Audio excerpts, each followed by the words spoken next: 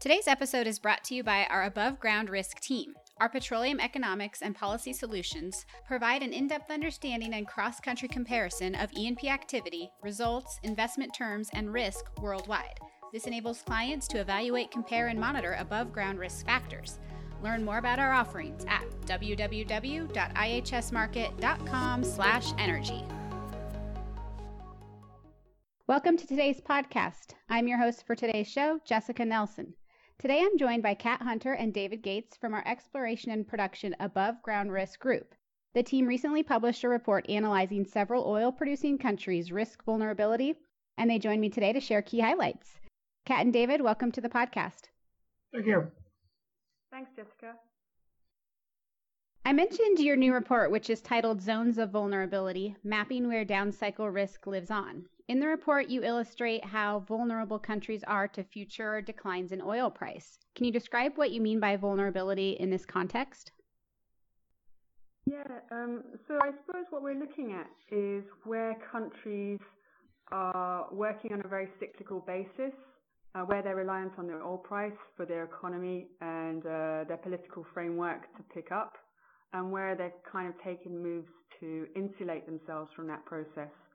And it's interesting not only because of the theory of it, but also because of the practical implications for investors.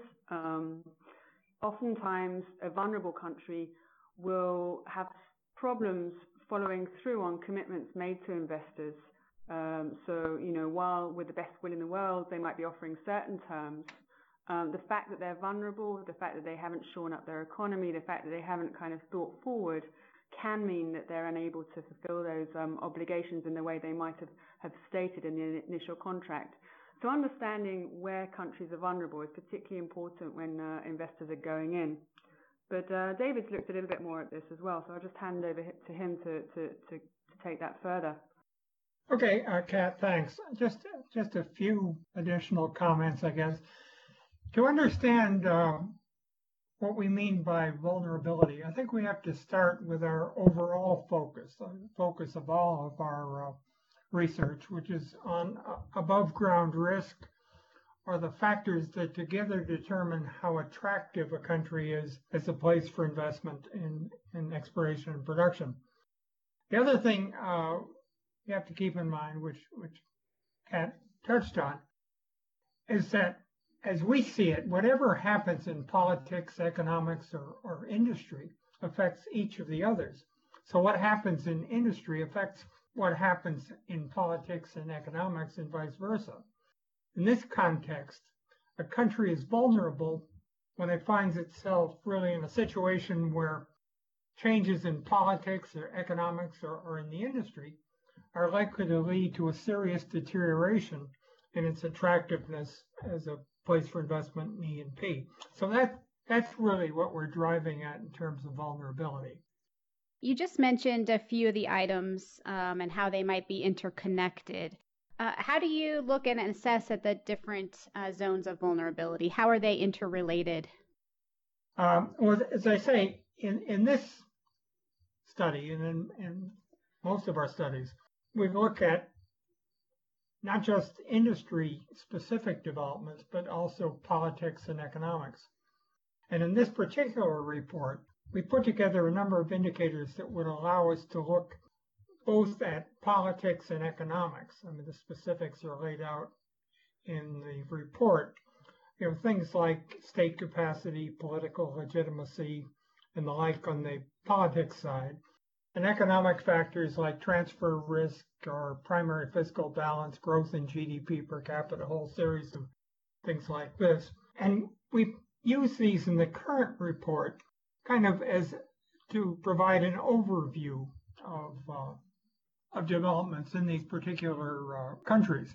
That's kind of a first step. We thought we needed to go beyond that, as we often do. And so, whereas we identified, 5 or 6 countries that appeared to have issues in terms of vulnerability, we then addressed those through a series of case studies where we really dig into the details.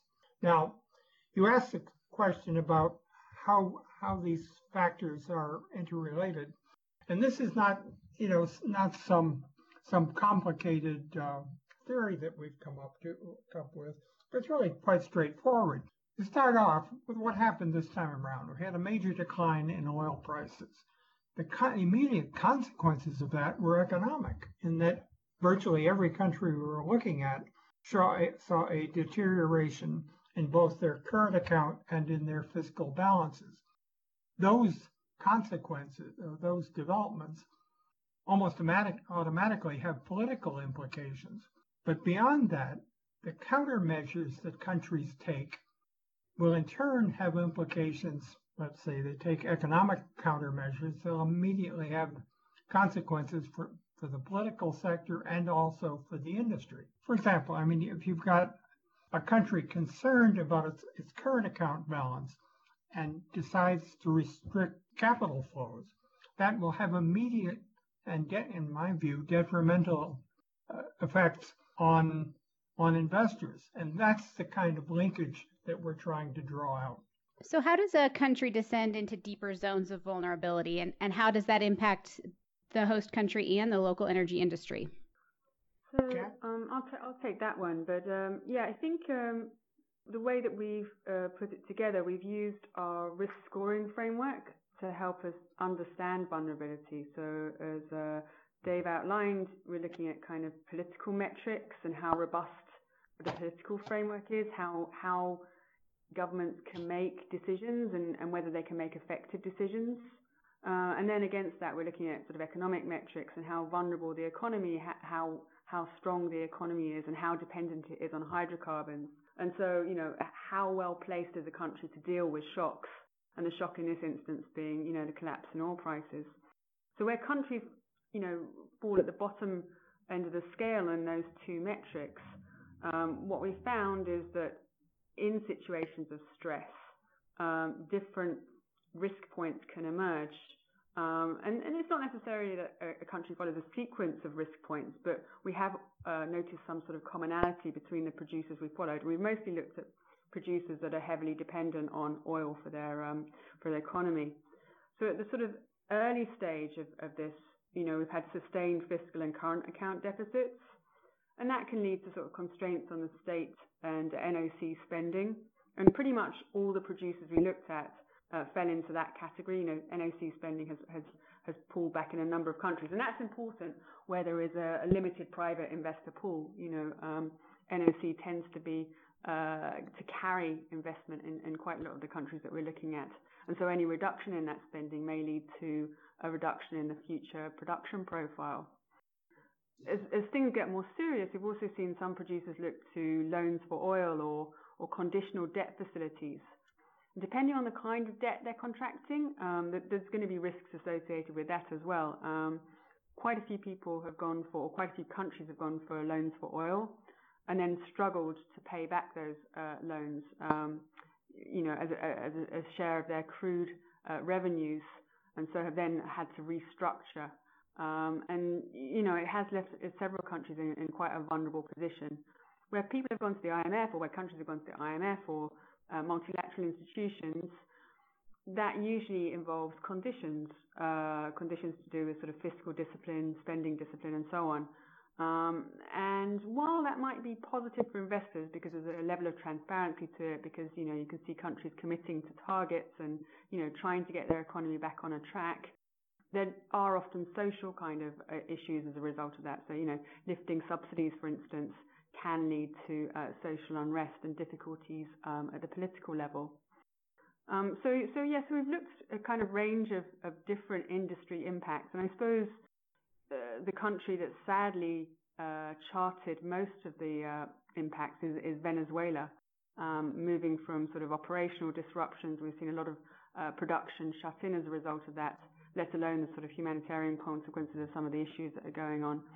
And then we've seen erratic changes in energy policy as well, and ultimately a collapse in state capacity. So that's the sort of extreme of where you can get to in that vulnerability kind of scale.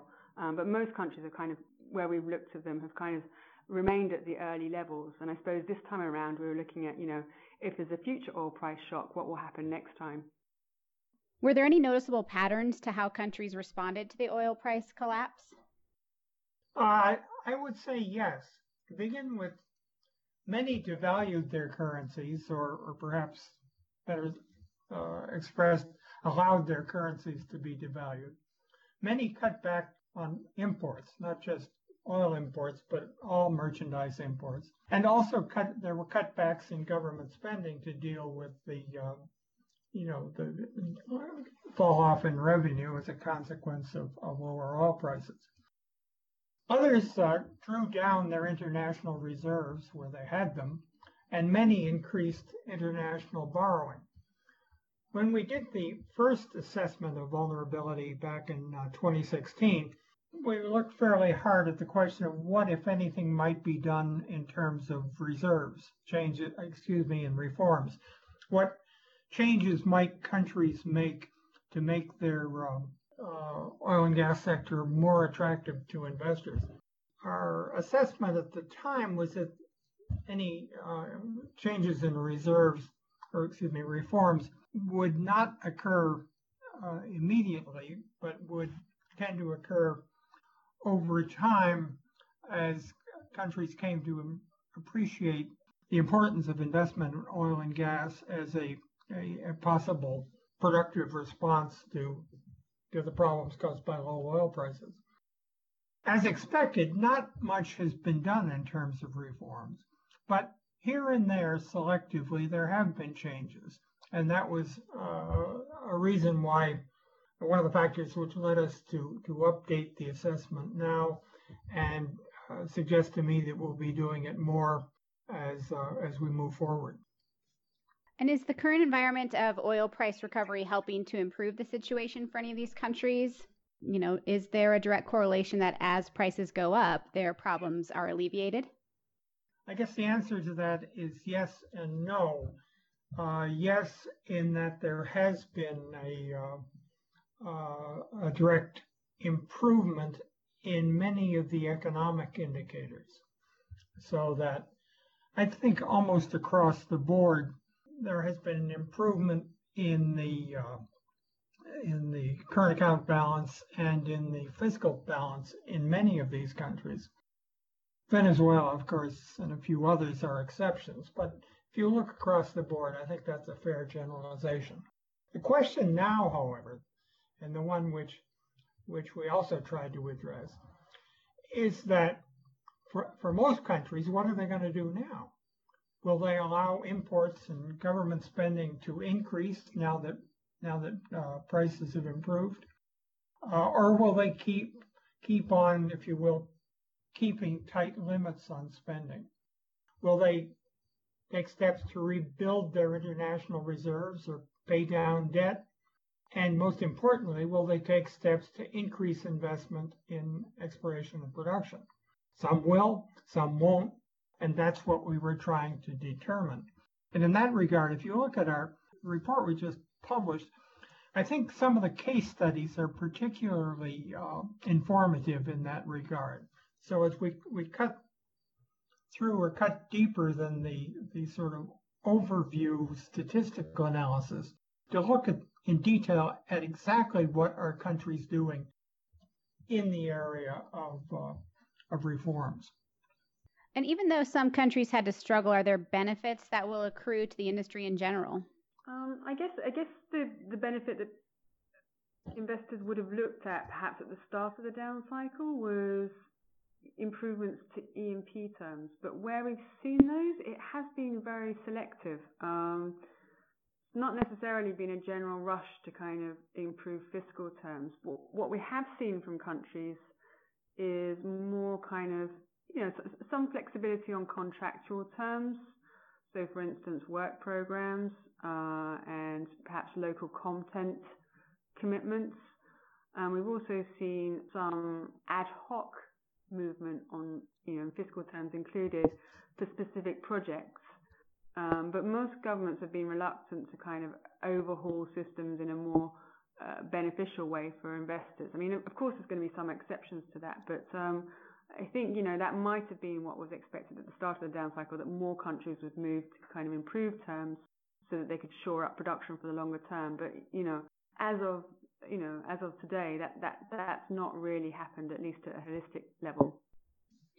And from your case studies, which countries handled things the right way and are maybe more positioned for an improved industry and economy moving forward?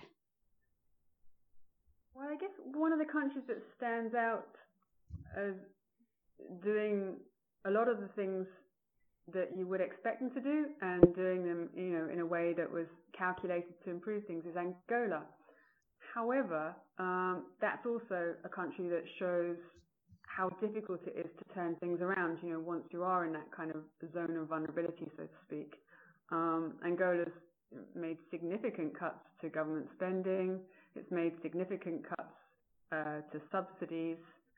It's improved terms, reduced local content, as we were talking about a little bit earlier, given fiscal kind of improvements to certain projects to enable them to move forward. It's also actually one of the few countries to have holistically improved terms, and we've seen some marginal fields policy and also a new gas policy as well to enable developers to move forward with gas. However, at the macro level, the country remains vulnerable and may be going to the IMF later this year as well. So yeah, I think vulnerability isn't something that can be resolved overnight, and that's also an important lesson from this work that we've been doing. So what advice might you give to the industry, particularly if they're already active or considering activity in a potentially vulnerable country? Let me start with that. Basically, I think the advice, whether you're talking to governments or if you're talking to investors, is to understand what you are in, what your current situation is, or for an incoming investor, what you're getting into. Fundamentals such as we've been talking about and the interrelations between those fundamentals are absolutely critical. And I think most investors would recognize that. But it's the kind of thing, things change, and you really have to first understand the fundamentals as they stand now, but also how they might change in the future. Again, recognizing the critical importance of the interrelationships, so that if you've got a deterioration or an improvement in any one of these broad sectors, politics, economics, or industry, those developments will have consequences, and ultimately back whatever the start point is, there will be implications back for the industry and for your own investment in that industry. I guess from my side, it's about understanding how reliable governments are likely to be as partners for investment and as hosts for investment. If you understand that there's sort of weaknesses in their political framework or their economic framework, it maybe introduces an element of skepticism over, pledges made. Because if you think about it, the hydrocarbon sector is long-term, 25, 30, 35-year contracts aren't unusual. And so understanding where there are weaknesses and how those are likely to manifest themselves in a situation of stress doesn't mean you shouldn't invest there, but it does mean that you'll be able to better insulate yourself against those potential risks. Kat, David, thank you so much for joining me today to discuss some of these findings. Thanks, Jessica. It was my pleasure. Me too. Thank you. I hope you enjoyed today's podcast. To read additional insights from our team of experts, visit our blog at www.ihsmarkit.com/energyblog.